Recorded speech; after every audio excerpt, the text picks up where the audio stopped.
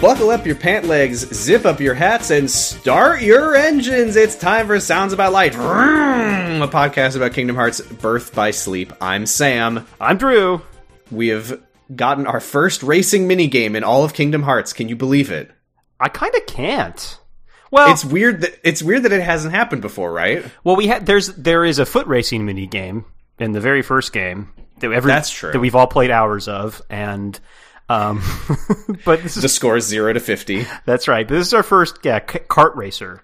It's Kingdom Hearts. I'm surprised that's not a game. We got a dancing game. We should have a Kingdom Hearts game. Legitimately, I am actually surprised that it's not a real game. Yeah, or just like a Square Enix racer. I guess there's that Final Fantasy one. Was there? Yeah, and it was the Chocobo GP. Oh, I think I have heard of that. It had like really rancid like microtransactions, I think, at first. Yeah, I think wasn't this a story recently that they like took them out or something? Yeah, they removed them, and so maybe that's a. So now it's a good game. I think it's. Do you have to? How much is it? Free? Oh, it's $50. No way. What? What? I wasn't ready for that number. It's on Nintendo. I wasn't ready for a number. It's on the Switch. Oh shit! That is not what I thought was about to happen. I was like, I'm going to go play some Chocobo GP. Never mind, I'll never play this game. Oh, man, but look at... Square Enix love having a full-price video game that is just a silly spin-off of... I'm just mad about Melody of Memory. Anyway. I really like looking at Steiner on this cart, though. Oh, shit. Steiner got a cart? Yeah.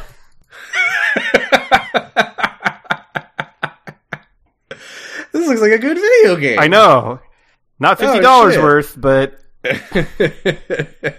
looks all right. Final Fantasy IX, move over.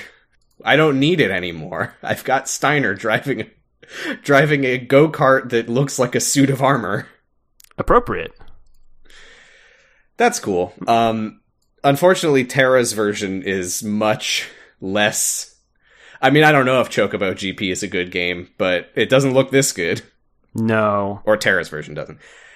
That's just classic Disney Town stuff, though. I can't... Oh, shit. I've already forgotten where I was having this conversation. Oh, right. It was friend of a friend on Twitch was streaming Birth by Sleep on Sunday. Zelda Momoe, if anyone is curious, was streaming Birth by Sleep on Sunday and pointed out how weird it is that Scrooge gives Ventus a pass to Disney Town? Do they charge? It's Disneyland. It's $200 to get into one of the parks. It is Disneyland, but it's also just like the town outside of the castle. Yeah, and you gotta put down some cash or have a pass or else you're staying outside. It's like Horace Horsecollar. He's not like a citizen, he's a cast member of Disney Town. They're all employees, and they're all competing for the employee prize. Oh my god, they're trying to win Employee of the Month. That's what the Million Dreams Festival is. That's probably the only way you actually get paid, is if you win, and everyone else... It's everyone's wages in one big pot, and one person gets it. God, that's so weird. What the fuck is up with Disney Town? I never really thought about it before. Yeah, it seems bad. It does seem bad. There's certainly a darkness there, but we've got other darknesses to talk about. Yeah, we start with Xehanort being normal talking to a mysterious person on a balcony. Yeah, that played when you were playing as Ventus, right? I think it did, yeah. That must just play every time the player finishes, like, the first 3 worlds, I guess. Yeah, I think so. Because it makes no sense to play it in Ventus's story. Yeah, it makes sense here. It doesn't make sense in Ventus's story. He does see this character, I guess, but they don't really do much till the end of the game. Yeah, he doesn't even fight him. No. But yeah, Xehanort's talking to Braig. But anyway, Terra goes to the mysterious tower of Yen Sid, and what a delightful first appearance for Mickey Mouse in Terra's story. This is like a strange, like, Dadaist cartoon that happens in front of Terra. He just rolls with it, though. He just sees Mickey, like, run out of the tower with the star shard, and he just goes like... Alakazam!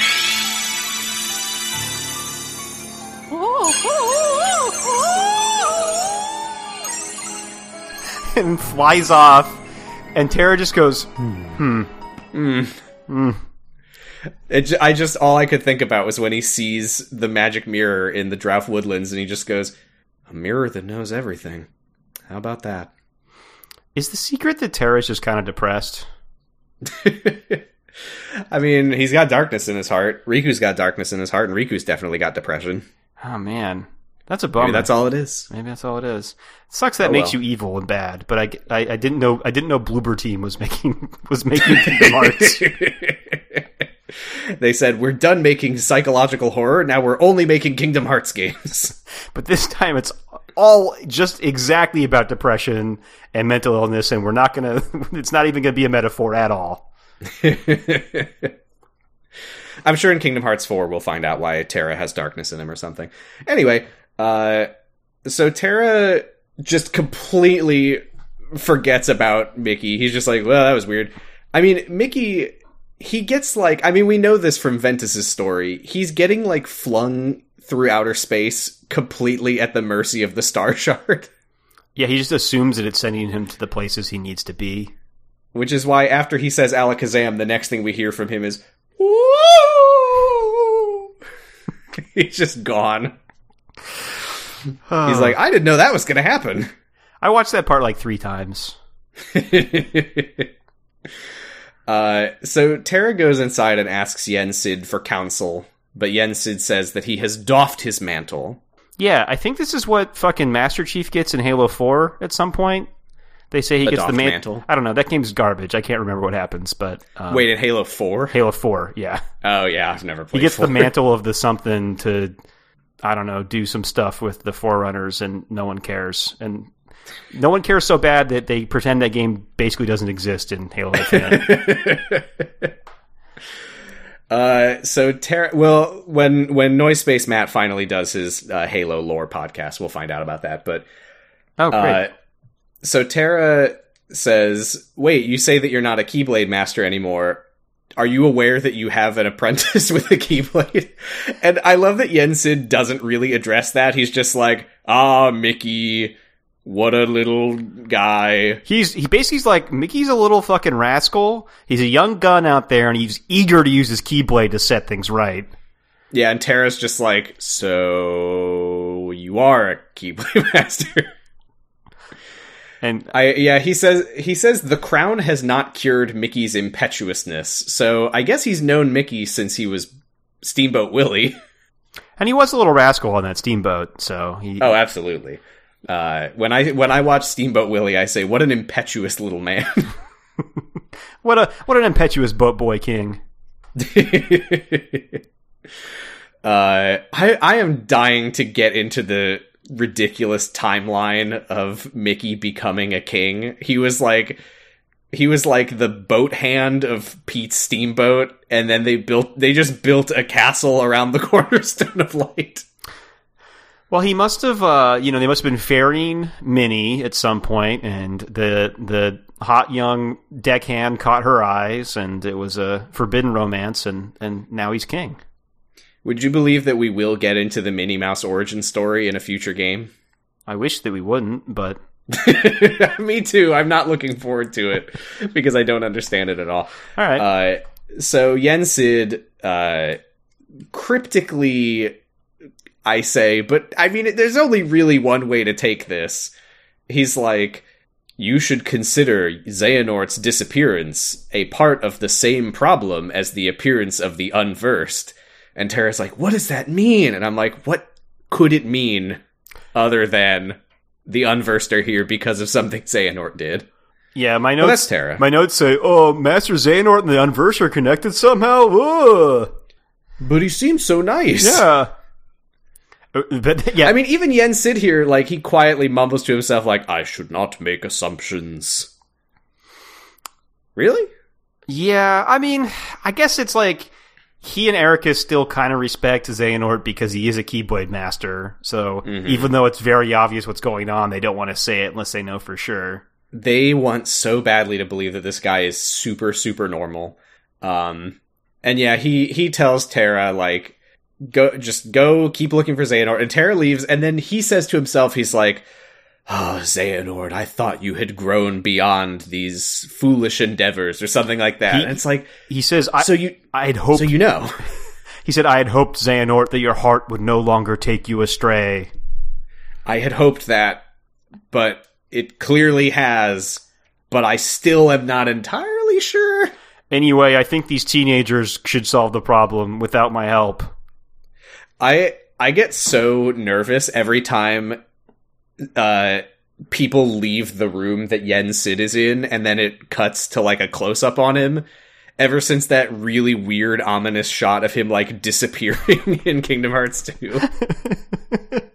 Every time they cut to him close up, I just expect him to be like, "Fools, they have no idea that I am evil."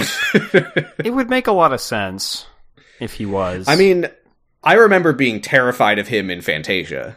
Yeah, he's really scary. He's scary. Yeah. Mickey's just trying to flood the tower. I mean, yeah, he's right to be mad, but he's scary about it. Yeah, he should be nice about it. Terra goes flying through space, on purpose, not like Mickey.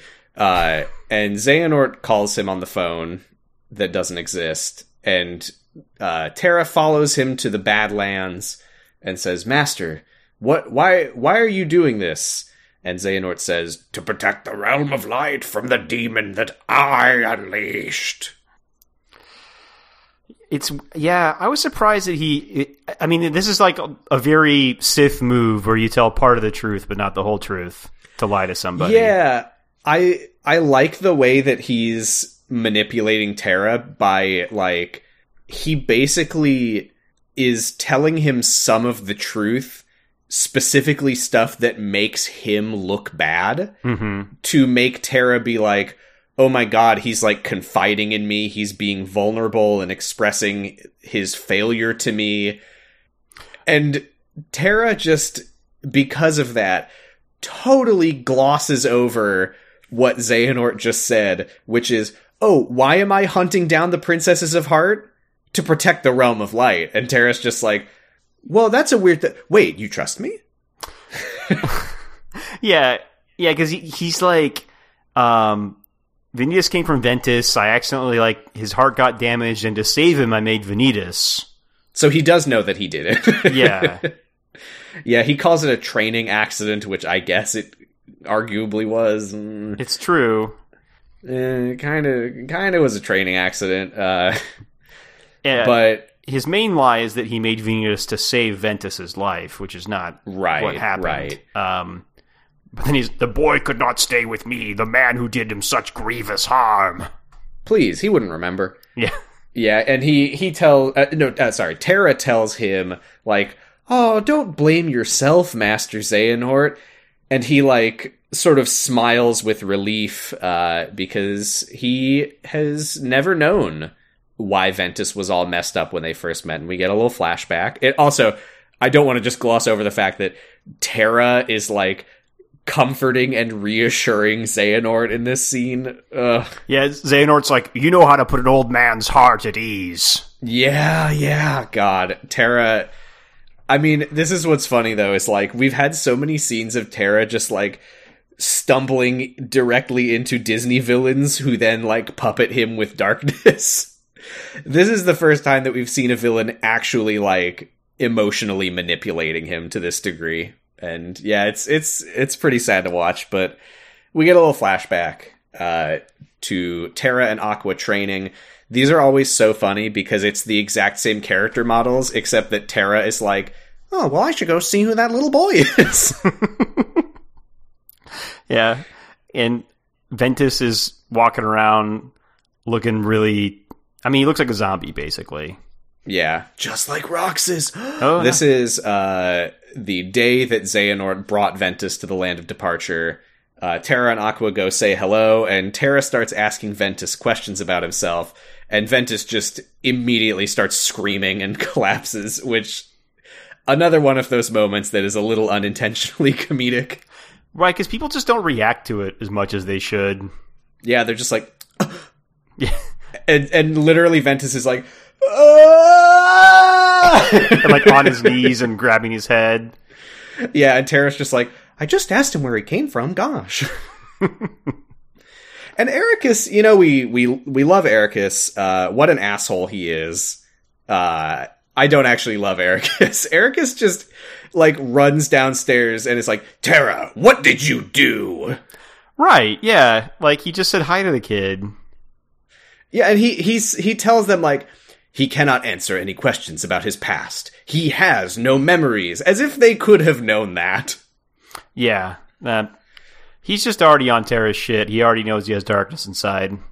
Yeah, I have to say, rewatching this for the first time in a while, I you know, like I've said before, I've never like taken notes on Kingdom Hearts before. I'm really surprised. I don't remember Ericus being such an asshole. I hope we get some good reasons for him being such an asshole later on. Yeah, I mean, you know, it's like, obviously we shouldn't take Xehanort's words at face value, but I do see what he says when he says, I mean, I think he's about to say it right here, where he says, like, Ericus has been, what did he say? Maybe it wasn't in this scene. I think he says at some point that, like, Ericus has been corrupted by the light.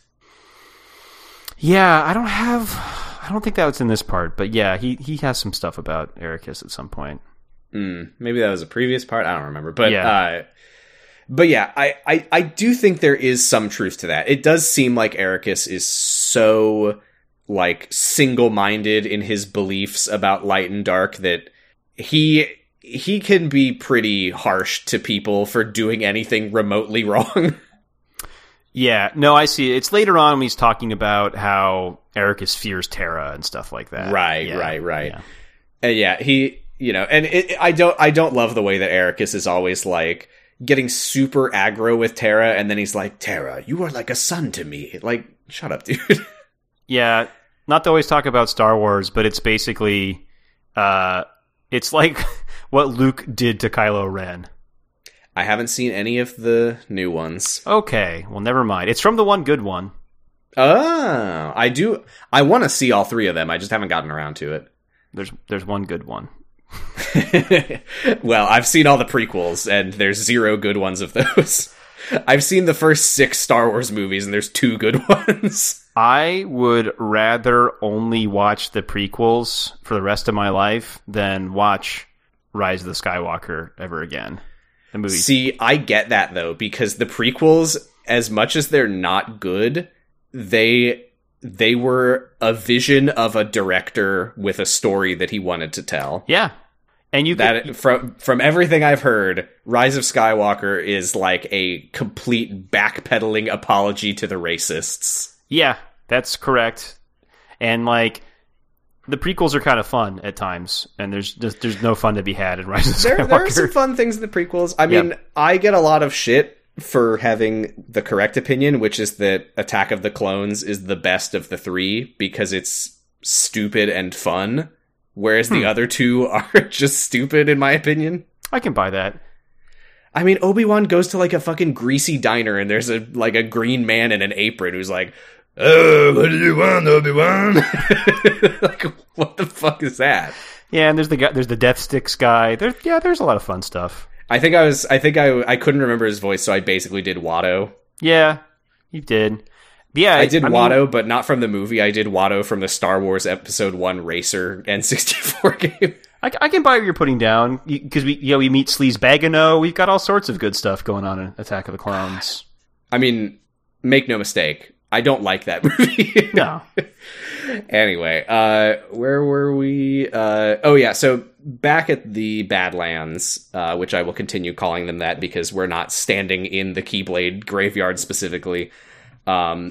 Terra is like, so why is Vanitas still free? Like, what happened? And Xehanort is like, oh, I failed to capture him. I tried so hard, but he just slipped right out of my grasp, and then all the Unversed came out of him. Yeah, he's very like, oh, poor master. He's playing up being a weak old man a lot through this part. He really is, yeah. I mean, later when we see him, quote unquote, captured. It's so funny. Very, very funny looking. Especially when you know that Xehanort's like far and away the strongest person we've ever seen in these games based on the end of this game. Oh, yeah. I mean, the boss fight with him at the end of Terra's game, this is a buff grandpa. This is the buffest grandpa that's ever lived. I don't know if we ever see him without his shirt on, but I have to imagine that old man Xehanort is ripped as hell. Oh, we should see him without his shirt on.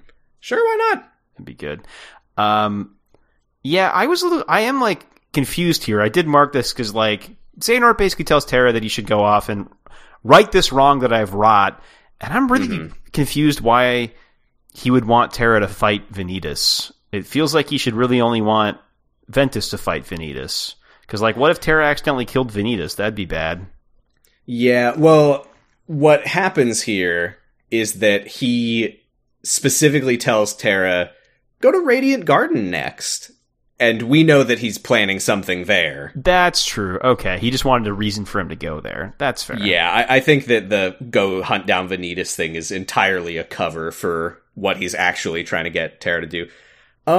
Hey, what? Terra had a psychic vision. Did he? Did you not catch that? Where Xehanort is like, Vanitas seeks to destroy all light, and Terra, like, flashes forward to the end of the game where Ventus and Aqua are, like, being defeated by Vanitas. I must have been looking at my notes or something.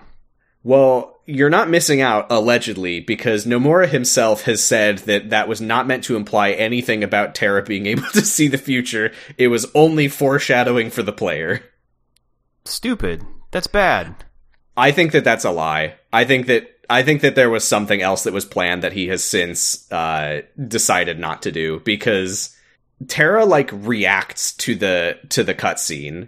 And I think I've heard that it happens a second time later in the game. And Terra, like, has a little vision of the future and goes like, I think that he was planning something and then he, like, changed his mind. The best I could give Nomura is that that's meant to be him imagining his friends getting killed by Vanitas and wanting to go stop it. Maybe. But yeah, his own words, this was only intended as foreshadowing for the player. Yeah, no way. This is the most Nomura bullshit in the world that Terra would be getting visions, so. Yeah. We'll see if there's ever any explanation for this. This feels like a fucking Hirohiko Araki dropped plotline. This is Josuke time traveler theory. Yeah. Like, oops, I was gonna do a thing and then I didn't get around to it. Absolutely, yeah. But yeah, he says, Vanitas wants to destroy the light, go to the City of Light, Radiant Garden. So he does. He arrives just after Ventus, I think. I think he, like, catches a glimpse of Ventus, like, chasing after Mickey. He also sees Xehanort, which is a bit of an odd transition. Yeah, he sees Scrooge go by and then Xehanort and is like, what?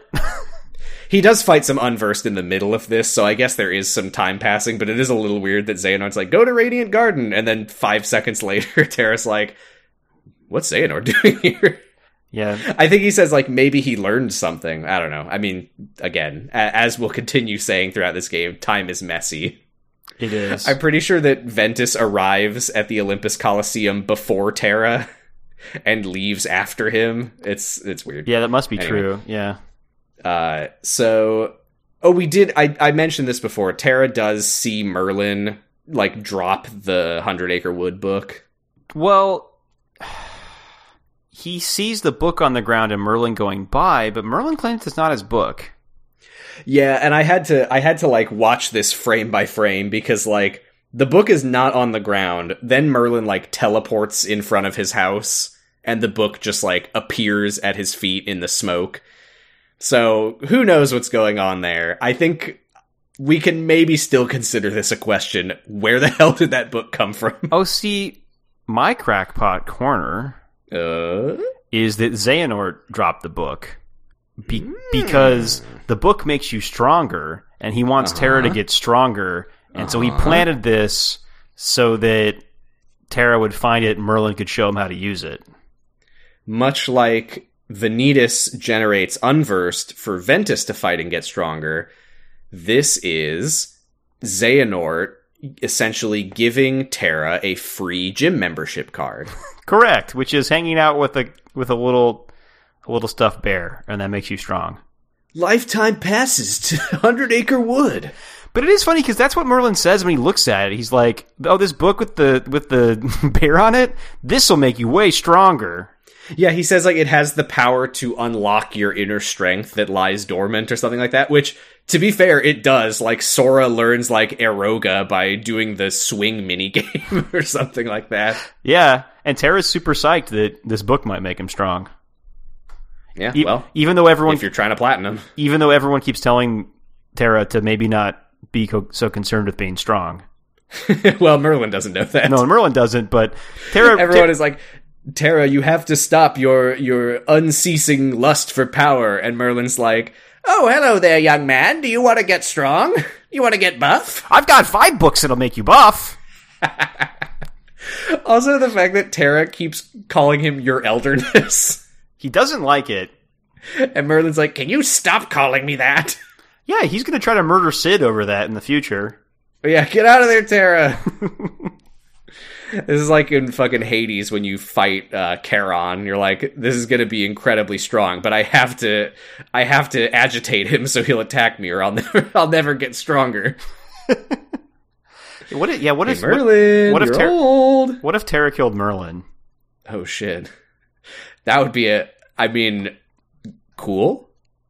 Be pretty cool. Yeah, these games will never do that though. No, characters can't kill Merlin. No. He's the strongest character. That's right. I mean, we always see him, like, alluding to how strong he is, but we've never seen him actually do anything. Yeah, I mean, it's kind of like how Genie doesn't really get to do anything either. Yeah. Maybe in Kingdom Hearts 4. Genie can disappear 5 heartless. God. So, God, there's no, I'll say it. I can't start that and then not finish it. It's funny that Genie, that one time that he had to get rid of a sandstorm, he then complained about how easy it was, but he never complained when he had to disappear 4 heartless. Maybe that's super hard. I don't know. That was really hard for him. I don't know the rules of magic. Maybe that's tough. Yeah. Anyway, so Terra walks back outside and he sees the big unversed that the 3 of them will fight, and he chases after it, and then he meets up with the other 3, and then they fight it, and then they have their conversation that we already saw. Yeah. I did have some notes on this conversation with a little bit of new Terra context. Did you have any? No. Go for it. I thought it was kind of surprising because I haven't played this in a while. I don't really remember the details. I had assumed that Terra had met Vanitas, but he still hasn't met him when he was like, oh, the boy in the mask, you know Vanitas? He's never met him. That was kind of surprising to me. Yeah, he's just been told about him at this point. Yeah. He also tells he tells Ventus that he has a dangerous task ahead of him, and Aqua says, what task? And he says, it's a different route than Ericus wanted, but I am fighting the darkness. Now, that makes a lot more sense now, knowing what he's up to. It does, yeah. He thinks he's hunting down Vanitas for Ericus. He's not. And the only other thing that I was going to say is just keeping an eye out for when we get to Aqua, because it's still unclear what exactly she thinks he's done. Because we know that he did get manipulated into removing Aurora's heart. Well, she also thinks that he threatened Snow White. I don't know that she does know about that, though. Oh, well, Ventus does, I guess. Yeah, maybe she'll show up and the Drowves will be like, that guy scared Snow White. Probably. But, like, what does she think happened at the Castle of Dreams? He did literally nothing there. Yeah, there's nothing that could be construed as bad there. He escorted her to the ball. You killed a whole band. It was one... The Grand Duke was like, wait, that was our band. Just when the guests were starting to dance. Yeah, I don't know what he did there. Yeah, so I'm curious to see if this is going to be like, it turns out Aqua is also getting played, or the plot is bad. Who's to say? Are there time shenanigans where she's been to a future place, he's done something bad that he hasn't done yet? Ooh, I don't think that they ever do anything like that. Occasionally I will refer to the timeline because the game does give you a timeline after you finish it. I don't think there's anything ever like that. It's all pretty linear, just sometimes it slows down and speeds up for each character. Okay, got it. So, yeah, Terra walks off on his own, and he thinks, I can only trust Xehanort now. And then he crosses paths with old Braig. And we were talking about this before. He's got 2 brown eyes. He does, and a cool scarf. No yellow eyes yet. What's going on there? But he does have a cool scarf. And he says that he's taken Xehanort prisoner. And he says that Xehanort is begging to see Terra. And Terra's like, no, there's no way that's true. And Brig just says, whatever you say, ciao. The old coot wouldn't stop asking for you. God. I loved Brig in this part. He's so funny. Brig's maybe the best character. I really, really like this guy. I have his voice actor's name written down somewhere. I'll read it when I get to it, because I've always talked about how I like Brig and Xigbar, but there was something this part where I was like, I need to give this guy a specific shout out, because this is just delightful. Yeah, he's always doing his best with the voice acting, and like, I don't know, his lines are super cheesy, but he delivers them with so much gusto. Yeah. So Terra arrives at, do you have any guesses of what this place is? Because I know the answer. Well, they said it was I'm curious what you thought this was. They said it was under the gardens. And Xehanort's tied to a big Mario pipe. Yeah. So I'm assuming this is the plumbing that leads to the gardens? Yeah, you're actually pretty close. It's a gigantic, like, as far as the eye can see, water purification facility. Ah, okay. Yeah. I'm still wondering what the heck is up with Radiant Garden. There's a lot of stuff with the water here, and I don't know if it'll ever matter, but I'm keeping an eye on that shit. And yes, Xehanort is, like, comically chained to a pipe, like, chains wrapped around his entire body, chaining him to this pipe. He's just kind of, like, slumped forward. I think Brig, like, not explicitly, but he basically just walks up behind Terra and is like, yeah, I've been torturing that old man. Yeah, and Terra still feels like, I think he's still skeptical at this point, even with Xehanort tied up there. If only he was a little more skeptical. Yeah. He pulls out his Keyblade, and Brig says the most Kazuma Kiryu line in all of Kingdom Hearts, which is, a Keyblade! Seems like everyone's got one of those these days. Yeah, that rules. That actually seems more like a Majima line to me, but sure. It's a Yakuza sub-story line. Fair enough, yeah. Yeah, because Kiryu's been in prison and everyone got Keyblades while he was in there. Okay. Things really have changed. Everyone's got a Keyblade now. Brig claims that what he's up to is that if he defeats Terra, then he will prove to the Keyblade itself that he is more worthy than Terra to be a, quote, keyslinger. Yeah, the real keyslinger. Yeah, he's got some... But he tells Terra... go ahead. Oh, he's got some good lines here that I like. He's got... The old coot sure knows how to take punishment, just like I know how to deal it out. Yeah, that's when he says he's torturing Xehanort. Yeah. Did you like when he goes... Because he tells Terra, like, don't come any closer or I'll kill him. And he just starts, like, shooting Terra with his gun.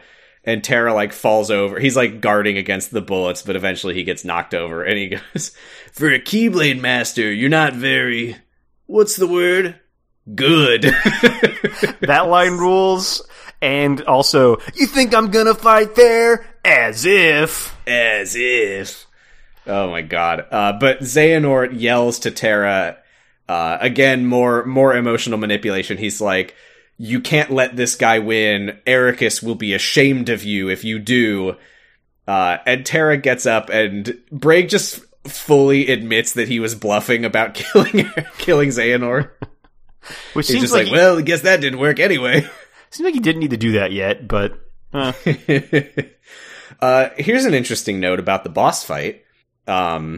Because I was actually pretty surprised when I noticed this, because we know that, as a nobody, Xigbar has power over space, and he can, like, teleport around and, like, walk in the air. Brig can also do that. That's weird. Yeah, it's just a thing he can do.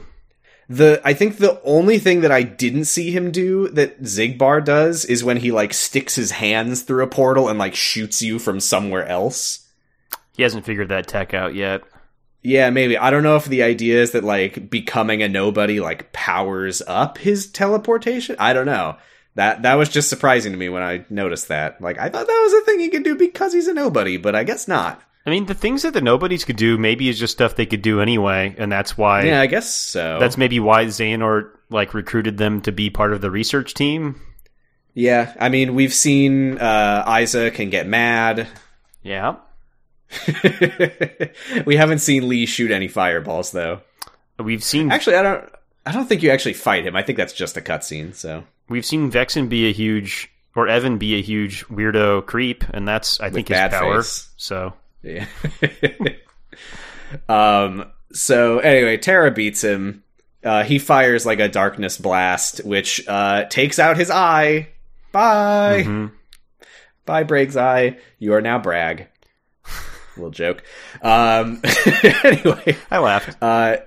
The blast like continues on and like destroys the chains that Xehanort's chained up with. Bragg did not think that this was going to happen. I don't know if he thought that I don't know if Xehanort like told him like, oh yeah, you're going to take a dive and Terra's going to win. Whatever he thought was going to happen, he did not expect to be losing an eye today.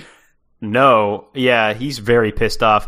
I did really like that the blast is making, there's like the darkness burning on his face, like when Ericus got blasted by Xehanort. I liked that a lot. It looks cool. Yeah. Little parallel. Mm-hmm. Did you like how Bragg exits the scene?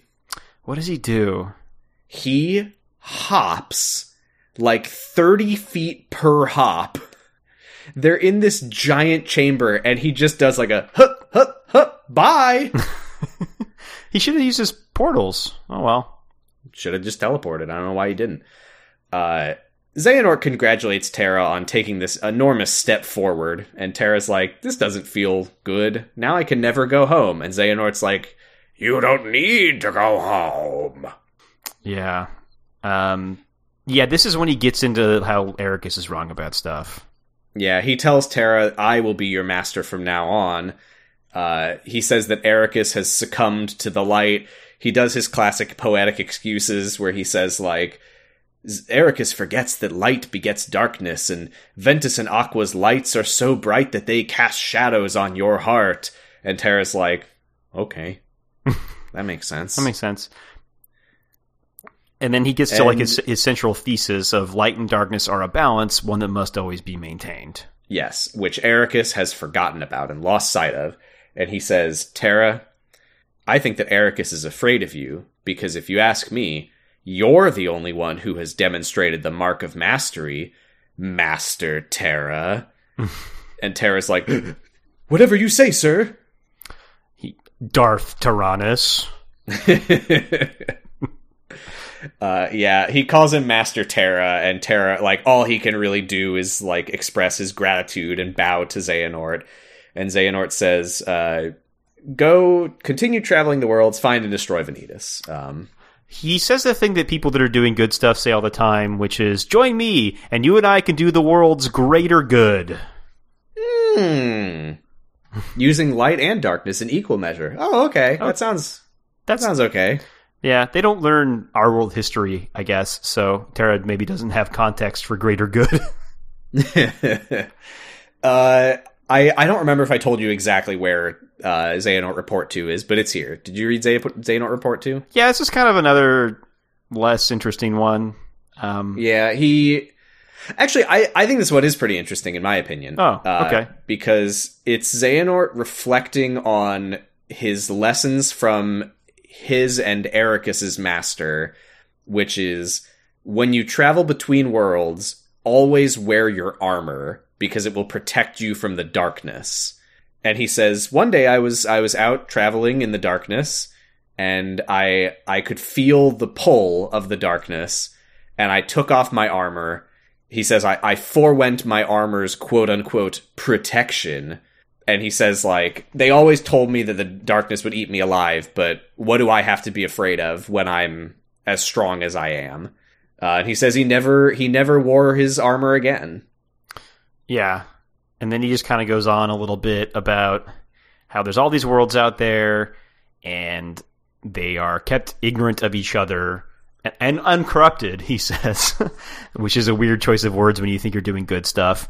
Yeah, he definitely seems to have some, like, disdain for the idea that the worlds are separated and don't, like, know about the bigger picture. Like, he wants to build Disneyland, I think, is his idea. Yeah, because he's like, we were never to enlighten them. Yeah, when Walt Disney said, we're going to make a theme park where light and dark exist in equal balance, where you can get an autograph from Peter Pan and Captain Hook alike. Yeah, it's really incredible. They figured out that people should be able to experience light and dark every 5 feet. That's right. Yeah. Yeah, he seems sort of frustrated. He's like, we were never to enlighten the worlds about what is out there. And I don't remember off the top of my head if that's something that we've really seen Xehanort getting into. So we'll have to keep an eye out for that. I think it's maybe the second time you mentioned that he loves to raw dog his way through the darkness. Yeah. It's interesting, though, because it kind of implies, other characters, Ericus and Yensid specifically, have suggested that Xehanort has changed. And it does seem to be implying that the reason that he became so corrupted with darkness is because he stopped wearing his armor, and the darkness just, like, said, oh, sick, and he doesn't even realize how much it's, like, gotten into him. Yeah, and he loves it. I mean, if there's one lesson that you can learn from this podcast, it's always wear protection. That's right. Whenever I drive my car, I wear a suit of armor. I mean, we prefer you would abstain from going through darkness, but if you must, please wear protection. The only perfect true protection from darkness is not traveling in the lanes between. That's correct. Interesting, though, because this actually is a callback all the way back to Kingdom Hearts 1. This is exactly what Maleficent said to Riku when he, on Captain Hook's ship, he took Kairi through a corridor of darkness, and he comes back into the castle, and he's like on the ground, like, oh, Jesus, what the hell? And she's like, you fool, you shouldn't travel through that realm without proper precautions. Yeah, it does make you wonder. It's like, geez, how fucking strong is Xehanort that he can just do this and be fine? Yeah, because, like, Riku, it wasn't just that Riku got, like, corrupted in his heart by doing that. Like, he was, like, on his knees, like, struggling to breathe. Yeah. So, yeah, I mean, this is a Keyblade master. This is a buff grandpa. He knows what he's doing. I like the part after that where then Maleficent took a piece of duct tape and she put it on Terra's arm, and she's like, this is the first time you travel through the lanes of darkness, but every time you do that, it loses its stick. Oh, God. You said Terra, I assume you meant Riku. I meant Riku. Yeah, they're the same character. Here, Riku, chew this gum.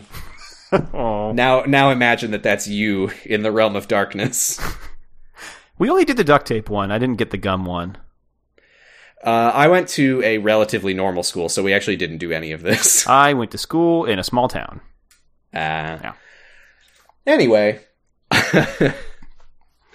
between this and me talking about Indian history that I never learned on Doctor Huh, there's been a lot of conversation on my podcast recently about how American schools are not so great. They're great if you want to be really fucked up about sex, though. I mean, if that's your goal, then yeah, I guess you'll be fine. So Ventus, this is the scene where Ventus is like catching up to Terra as he's trying to leave, and Terra says, like, I know you'll always be there for me. This is another scene where we got a little bit of additional context, because Terra was, like, pushing Ventus away and was like, no, Ventus, you can't come with me.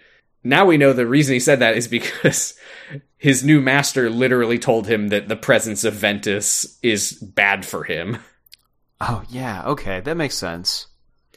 But in the same way, I think it adds a little bit to the moment where Ventus kind of, like, reaffirms their friendship. And he's like, yeah, of course, I'll always be there for you, Terra. We're friends, right? And Terra's like, yeah, you know what? We are friends. Like, I think that Terra legitimately was afraid that he can't be friends with Ventus anymore. That's true. And I feel like that interaction is what starts to have Terra maybe not listen to Xehanort's bullshit anymore. Yeah, and I think it is cool, and one of the things that I do really like about this story is that, I mean, I don't remember off the top of my head exactly what Aqua is going through. Her situation might be a little different because she's, like, in contact with Ericus the whole time, but, like, the fact that Terra and Ventus both are feeling like they have no place and like they have no one that they can be friends with when they both want to be friends with each other it's pretty sad when you get it from both of their perspectives. Yeah, I mean, this game I think has the best writing of the games we've been through so far. I think it's definitely one of the better ones, yeah. And Xehanort's a real jerk. He is, to say the least. Well, here's someone who will say more. As after Terra has left, Braig confronts Xehanort, and he is furious. He's very pissed. I love what he says, where Xehanort has, like, his back to him, and Braig is just shooting at him with both guns, but, of course, Xehanort has, like, a shield, and they're just pinging off harmlessly. But Braig is just slowly approaching him, just... And he goes, "You said I wouldn't get hurt! I didn't sign up to be collateral damage! No way! As if!" Why would you be so mean to this cool guy, Xehanort? And Xehanort just turns around and calmly summons his Keyblade right up to Braig's throat, and Braig goes, okay, fine. Yes, this is where I wanted to shout out, James Patrick Stewart is the name of the voice actor. I don't know if anyone else will have this frame of reference, but I didn't know. He was the voice actor of my favorite character in, of all things, Call of Duty 2. He was Private McGregor, so shout out to all my fellow McGregor heads out there. Oh yeah, I don't remember Private McGregor. He is a very minor character, but I remember really liking him. All right.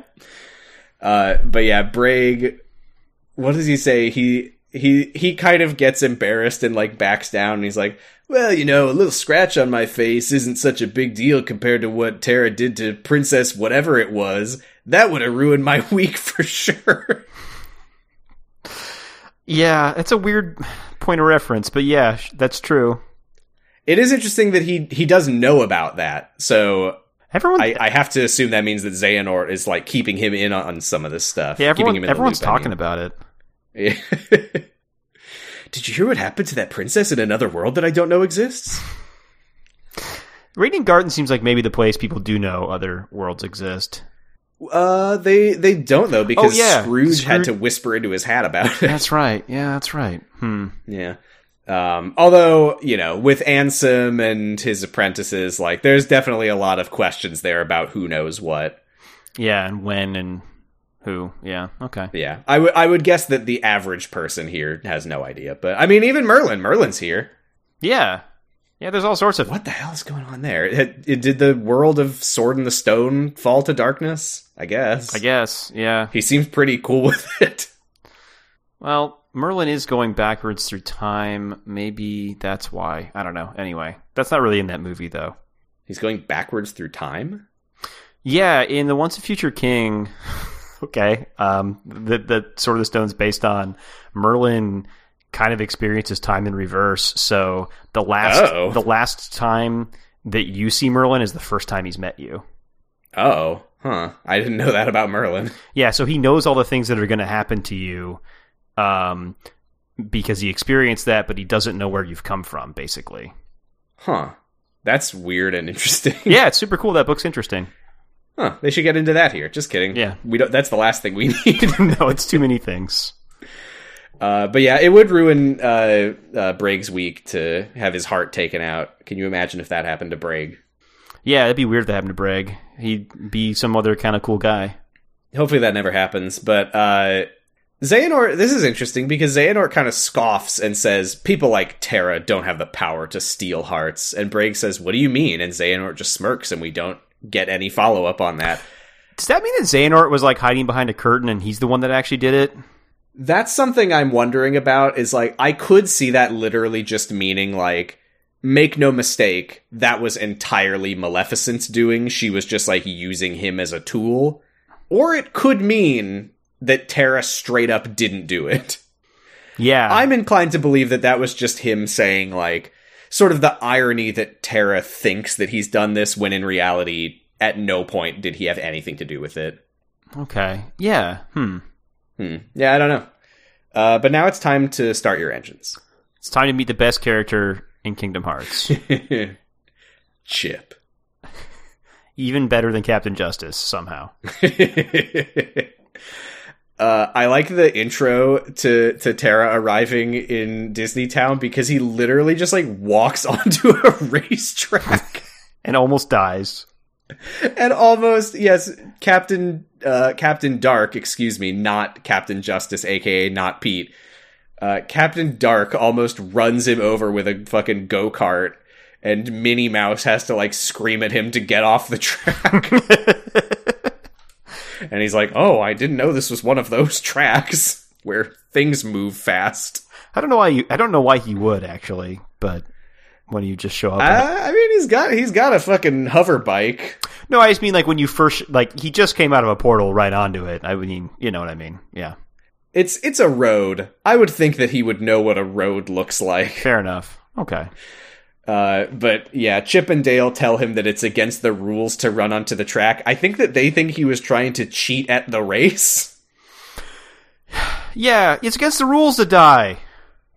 This is a very odd attempt to, like, equivocate cheating at a competition with the sort of quote-unquote shortcut to, I guess, power that the darkness is. This really falls flat for me. I don't know what they were going for here. Yeah, it's Terra starting to learn positive lessons along the way. But in the stupidest way possible. Yeah. Because he's like, they're like, you can't just run onto the track. It's against the rules. And Terra's like, rules don't apply when you're up against the unversed. And Chip and Dale are like, you're starting to sound like Pete. What? Why are we talking about Pete? Yeah, I don't really know what Pete has to do with this. He never shows up in this part. But a mysterious cool guy in a superhero costume named Captain Dark appears. And he says, my name is Captain Dark. And we all say, wow, what a cool new character. Disguised in shadows, the rogue racer raves. Oh my god, yeah, he does do, like, a little intro for himself. Yeah, it rules. So cool. So cool. I love this character. He blames Terra for ruining that definitely would have been a record race. And then he just leaves. I say he just leaves. He speeds off, like, through the town in his go-kart. Like, practically crashing into walls as he, like, drifts through the town. What a cool guy. I mean, fortunately, there's no pedestrians because this is on the PSP. Yeah, they couldn't be rendered, so everyone's safe. Yeah, it stands for PlayStation Sans Pedestrians. Okay. I guess that's what it stands for. So Terra then asks if he can defeat the unversed by racing against them. And I think Chip and Dale are just like, sure, why not? They say something really funny, which is they've only ever seen the monsters on the track. So right, because these are like special cart-shaped unversed. Yeah, who die when you beat them at a race, I guess. Yeah, and Chip and Dale are basically like, I don't know, maybe, it might work. Anyway, the more important thing is that you can humiliate Pete. And Terra says, who's Pete? Anyway, they race, and Terra wins. That's that. My cart must have sprung a spring. Next time I'll clobber all of you. Oh, yeah, this is the part where he drives off through the town. That's right. Mm-hmm. Chip and Dale, like, yell after him that nobody's ever going to vote for him. They explain the Million Dreams Festival. We already know about this. It's Employee of the Month. Terra, like, monologues about, this is a really valuable lesson. Just because I've been staring into the dark abyss doesn't mean I have to jump in to meet my goals. And Minnie and Chip and Dale are just looking at him like, okay. Yeah, no one says anything, and then the scene ends, because they're like, because I'm assuming after that they called, like, a hotline or something for Terra, because that's some sad stuff. Did you notice, though, something really ominous happened through these scenes? What's that? Is that when Terra first met up with them, it was Minnie, Chip, Dale, and Pluto. Oh. And at the end, it's Minnie, Chip, and Dale. because Pluto's off reporting to Xehanort. Where did he go? What is he up to? I think that he's reporting to Xehanort. Yep. This is one of his many blank points. Or Xehanort is reporting to him. Or he's transforming back into Xehanort. Oh, shit. Or he's eating some kibble out of a bowl. Could be. Probably not While that Goofy one. is sitting nearby eating some kibble off of a plate with a fork and knife. Sitting next to his human wife. We go next to Olympus Coliseum, where Hercules is getting his ass kicked by some unversed. This is in the middle of Ventus being here. This is confusing because there's that line from Phil in Ventus's side where he's like, oh, someone's tearing it up in the West bracket. Yeah, and that. So we're meant to believe that Terra is in like a different region, but it's just the same areas. He's just on like the other side of the court, and they never cross the court to see each other. Right. Right. It would have been very funny if you could just like see Ventus just in the distance, very small. Yeah, you can't do that in the PSP. Maybe the Vita. But yeah, Ventus is still here. He's just somewhere else, I guess. And Hercules is getting his ass kicked. Terra helps him, and I mean, Terra's story here is really not much, because the big difference here is that Ventus doesn't compete in the games, but Terra does. Yeah, because Hades antes him up. Yeah, so like Ventus's story was a story. A lot of what Terra does here is literally just fighting in the games. So, yeah, Hades sees Terra and is like, ah, this guy is exactly what I'm looking for. Hey, do you want to learn how to repress your inner darkness? And Terra says, yes. And he says, well, I can teach you how. You just gotta fight through the games. And he signs him up. There's a really, really dumb joke here where he says, he's like filling out the forms and he's like, name? And Terra says, Terra. And he goes, huh, kind of earthy. Yeah. Yeah. That's really stupid, right? It's stupid. I don't like the James Woods... Bad person, funny voice actor, generally. These are not some of his stronger lines, which I have to say. Right, what is that, like, what kind of earthy? That doesn't make any sense. That's not something you would say about a name. Well, because Terra means earth, you know, that's why. Yeah, it's literally true. Yeah. But there's no other side of it where it's like, oh, like, no, it's just... Yeah. What's your name, Terra? That means earth. Okay. Yeah, he had to make a joke, and that's the best he got. Yeah, I'm sure there was something really funny in the Japanese. I do like how Terra has absolutely no patience for Hades' stupid vibes. Hades is like doing all of his quips as he's filling out the paper. He's like, favorite god, I'll put Hades, of course. And Terra's just like, great. And he basically just like elbows past Hades to get into the Colosseum. Yeah, I was a little confused what Hades is trying to do here exactly. I guess he just wants to make a strong evil hero. Is that what he's trying to do? It's not really clear to me. I'm kind of guessing here. I think that his hope was that Terra would be not as strong as he is. That Terra would be strong enough to like get into the games some ways, but that he would like hit a wall and not be able to get any farther. And that's where Hades would step in and go like, haha, here's your darkness power, kid. Oh, and then he'll make a dark guy that could kill Hercules or something. Okay. Yeah, but Terra is just strong and is just winning. So Hades is like, well, this isn't going to work. But then Zack walks past him. He's got his helmet on in case this is your first character that you've played as and you don't know who this is yet. And Hades says, well, that'll work. So, yeah, Zack walks out. They fight. Terra beats him, his helmet rolls off, and we say, wow, that's Zack from Crisis Core or whatever. But then Zack gets back up, and suddenly he's way stronger and also darker, and has a dark aura, and is attacking Terra very hard. Yeah, he starts like teleporting around and stuff now. Yeah, and Terra's like, hey, I already won the fight, what are you doing? And Zack's like, this isn't me. And Terra kind of understands. He's like, oh, this is basically what like Maleficent did to me when she puppeted me. And Hades says like, hey, you wanna be like him? And Terra's like, no. Yeah, no way. That seems bad. Darn it, I thought he would like that. But yeah, Terra fights him. Zack comes back to his senses and they have like a semi-friendship moment. It's kind of weird because I really liked this world for Ventus, but it's not really much of anything for Terra. No, I mean, again, it is just more of him rejecting darkness, I guess. And I guess, because Ventus's story is very much about, I want friends. Yeah, well, and then Zach does say the thing that you're exactly what I pictured a hero would be. It's not just the way you look, it's something else about you. Yeah, and Terra's like, no, I'm no hero, I'm a darkness boy. But Zach is like, the crowd clearly thinks otherwise, listen to him. And we cut to the empty stands. Yeah, I do think it's weird that Terra has so quickly turned against using darkness when it seemed like Xehanort had basically convinced him to do that, and now he's not doing it anymore. Yeah, I guess what he's getting at is like, I don't want the darkness to control me, because, Right. you know, Xehanort said, like, they should be in balance, but don't be afraid of it either.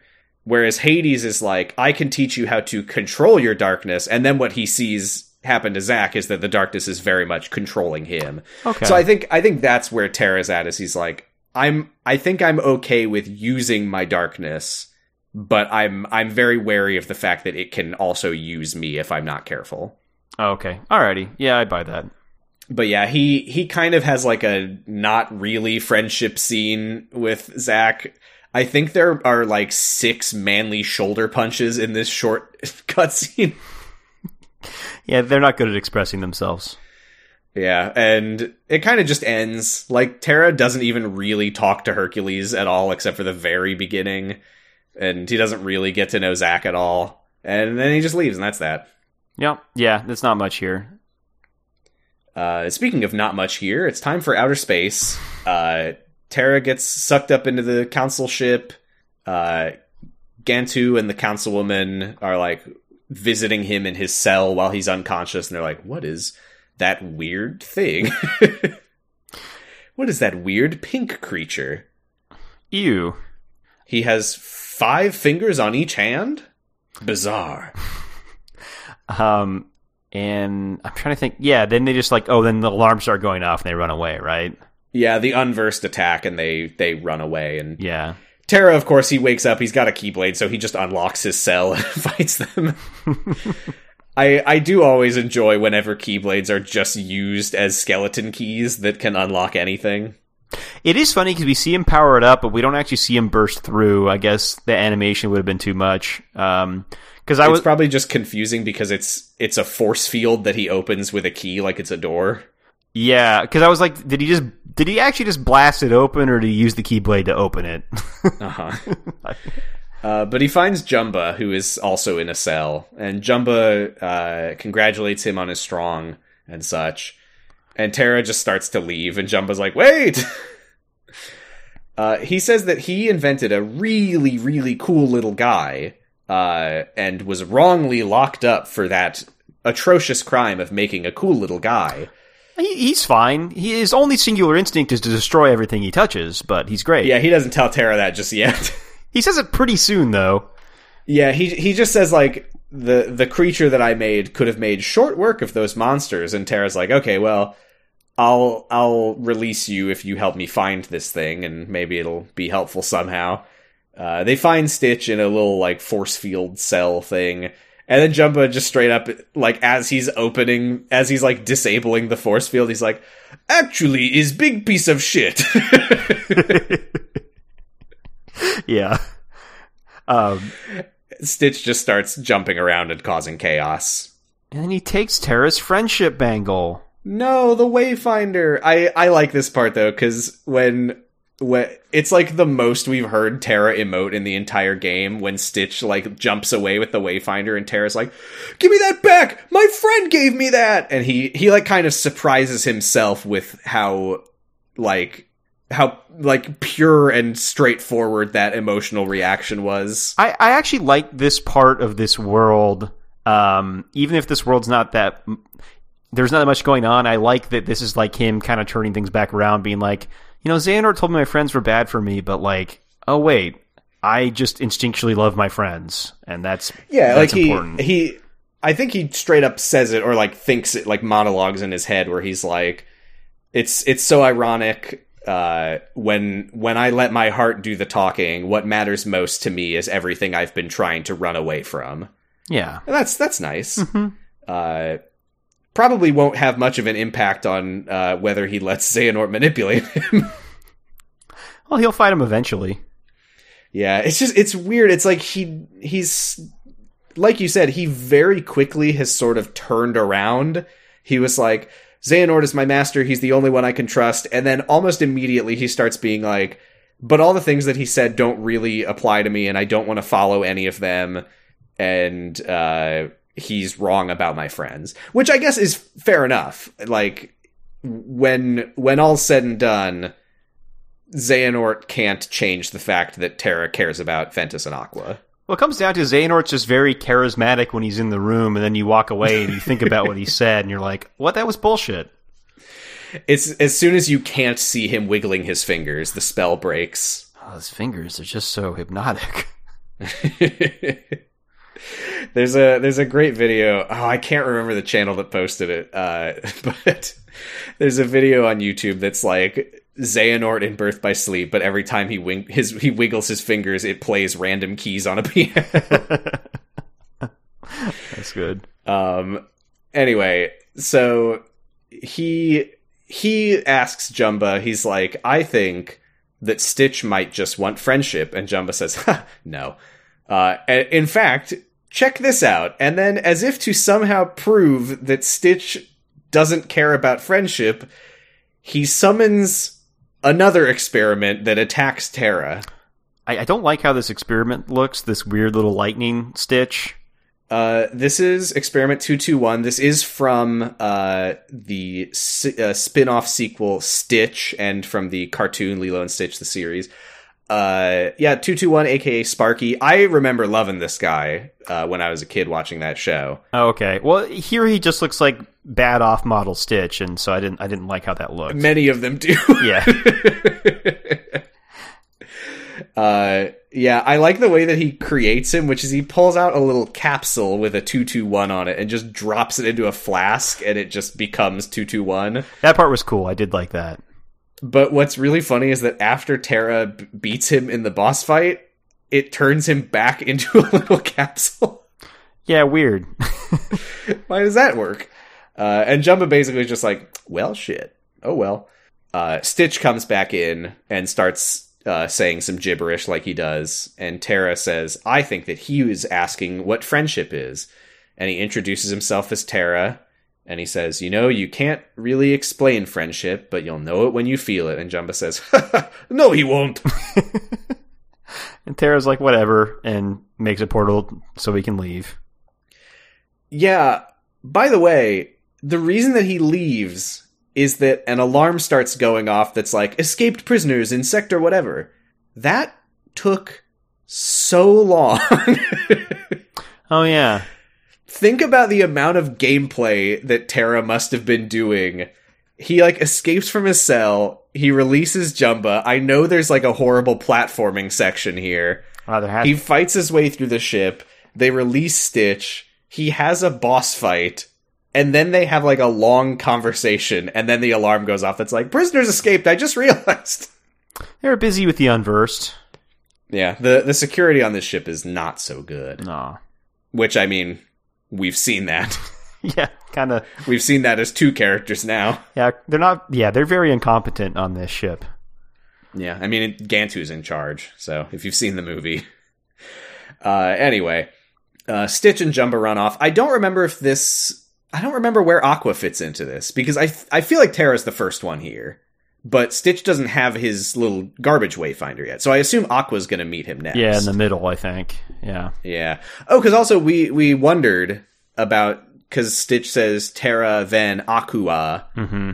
So he must meet Terra and Aqua in that order, and then Ventus. Yeah. And yeah, Terra just leaves through a portal and says, I hope I can make things right with my friends again. And that's Deep Space. Yeah, it was okay. I like the friendship stuff. Yeah, it was good. The stuff with Stitch is fun. Playing it is not, and a lot of the story is just kind of nothing. But there wasn't a lot to it, which is, I guess, better than there being a lot of shit that sucks. Right. I mean, that's this game, though, is stuff is just shorter in general, which is probably good. Yeah. Man, I could have stuck Neverland on here, too. But, oh well. I was like, we're doing way too much. This episode's going to be so long. Nope. Well, I think this is the right length. Yeah. I'm worried about how long next one is going to be, but I think it'll probably be fine because I was also worried about how long this one would be. Yeah, we're good. This is Wish Us Duck. Oh, yeah, it's Wish Us Duck. This is the segment where we try to sound like Donald Duck as best we can. I mean, it's got to be a Zigbar line this time, or a Brag line, right? Yeah, let me look. We could say, you think I'm going to fight fair as if? That's some shit Donald would say. That's true, yeah. As he's looking at a big gem. That or... no, that's the one. I think that's the one. Yeah, that's the one. Yeah. Just picture Donald Duck looking at a big gem that someone, like Aladdin has... They're like, the big red gem is between Donald and Aladdin. And this is what Donald has to say. He's going to smoke Abu.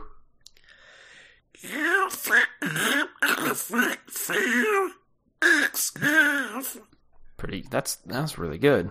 All right. I don't feel too good about that one, but that's all right. Okay, well, we'll see how I do. Okay.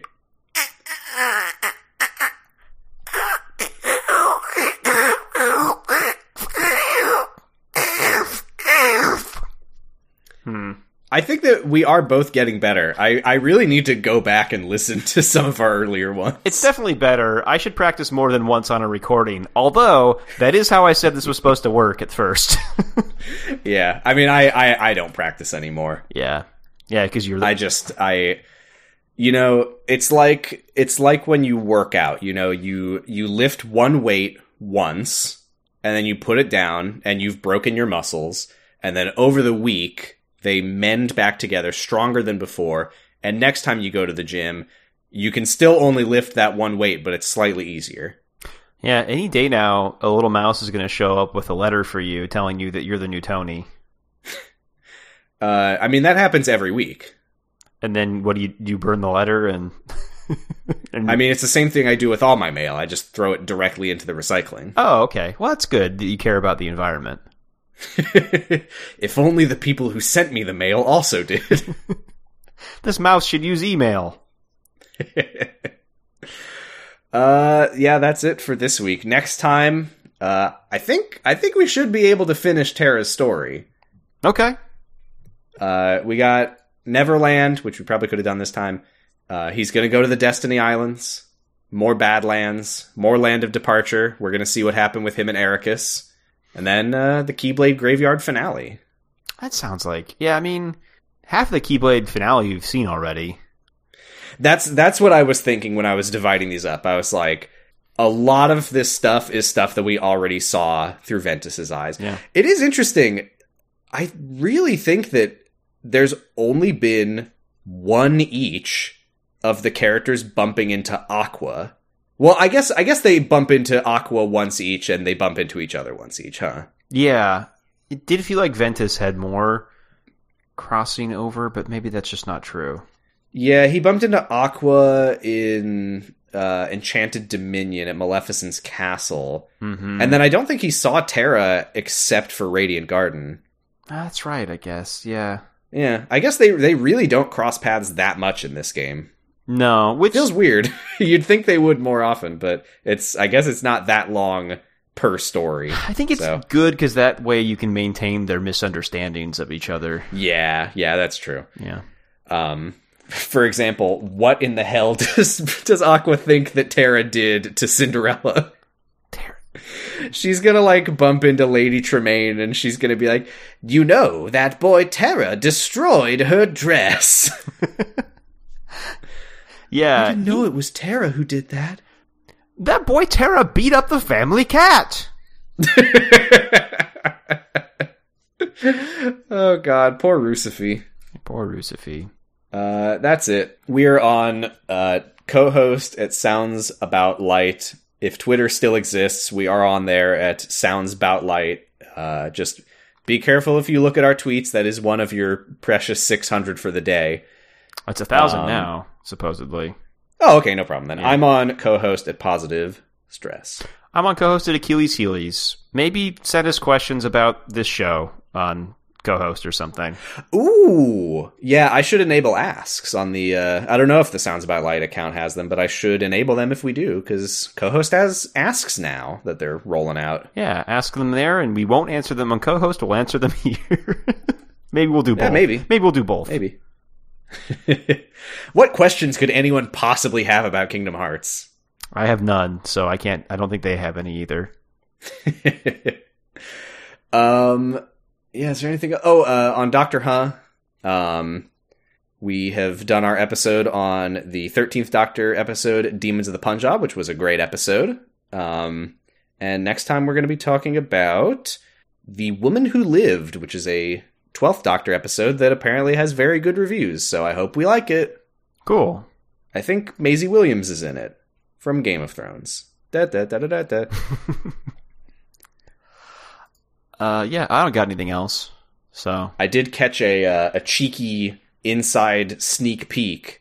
I saw they were recording in the old 0 to 0 Discord server. Ooh. Exciting to hear. Coming soon, perhaps? I mean, yeah.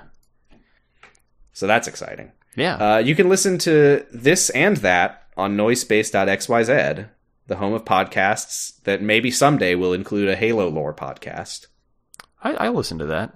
I would absolutely listen to that, Matt. Please. Yeah, I have a lot of thoughts about Halo. I played the first 3 as a kid and didn't look at the story for a single second of it. I thought about the story way too much. And were you a novels reader? I read 2 of them. Oh, okay. Yeah. I think I tried to read The Fall of Reach once, but that was after I had forgotten how to read because video games broke my brain. I also watched that, short movie they made back in the day. Oh, I don't know if I know about that. And then, the series they made, leading up to Halo 5. And then I watched 2 episodes of the new thing they made and went, this sucks so much, and stopped watching it. I saw one clip of it, and it looked really bad. Yeah, it's terrible. So check out Matt's Halo lore podcast, when and if it ever exists. And you can also check out other podcasts on Noisepace, like Matt's They Might Be Giants podcast, Giants Confirmed. There's one. And, I don't know, your brother's podcast, Kamurocho Radio, whenever... Yeah, listen to Kamurocho Radio. Yeah. They are approaching the end of Yakuza 4, which I like. And I'm getting to it.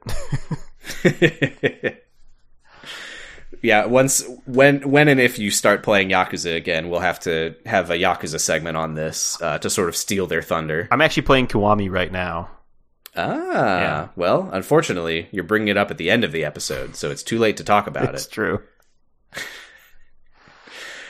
Are you enjoying Majima Everywhere? That's been fun. Yeah, I'm so close to being out of what I feel like the tutorial is, which I always forget is 6 hours of playing a Yakuza game. Yeah, it could take quite a while. Yeah. I think that's it for this episode. Yeah.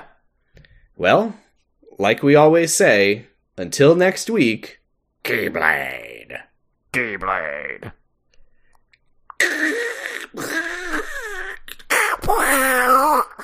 Mine was really bad there. Jesus Christ. Anyway, I've been looking at Steiner this entire time. Bye. Bye. Hey, you old coot!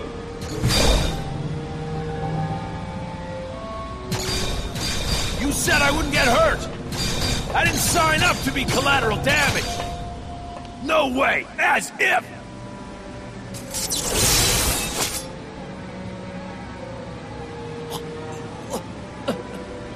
Okay, fine. Just put that down. You still need me. You still need me to do something, right?